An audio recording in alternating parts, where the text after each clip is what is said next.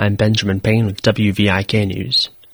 The Board of Eastern Iowa Community Colleges voted yesterday to approve salary increases for faculty, staff, and administrators at Scott, Clinton, and Muscatine Community Colleges. The Quad City Times reports the increases will range from 2.3 to 4.8% starting in the 2020 fiscal year. College spokesman Alan Campbell says the highest percentage increase will go to those at the lower end of the pay levels. The board also voted to extend Chancellor Don Doucette's contract for 2 more years. Doucette will receive a 4% raise and $3,000 more each month in discretionary funds.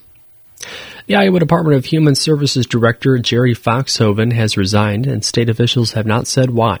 Gerd Claybaugh, director of the Iowa Department of Public Health, will lead DHS until Governor Kim Reynolds names a new director. The DHS has been at the center of high-profile news stories recently. Foxhoven testified in a federal trial in which the state is accused of using illegal practices at a school for boys convicted of crimes. The DHS has also recently come under scrutiny for deaths at a state institution for severely disabled Iowans.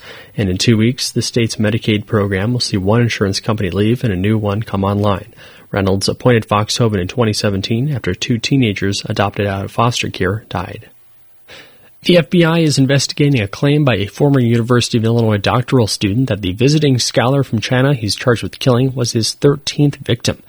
The FBI says no evidence has been found to indicate whether Brent Christensen was telling the truth. Christensen is on trial for the killing of Yingying Zhang in 2017. Federal prosecutors are seeking the death penalty. Last week, his attorneys made an attempt to prevent him from being executed by telling jurors that Christensen had, in fact, killed Zhang. Prosecutors say Christensen became obsessed with serial killers in the months before he kidnapped Zhang, and that Christensen was engrossed by the novel American Psycho. I'm Benjamin Payne, WVIK News.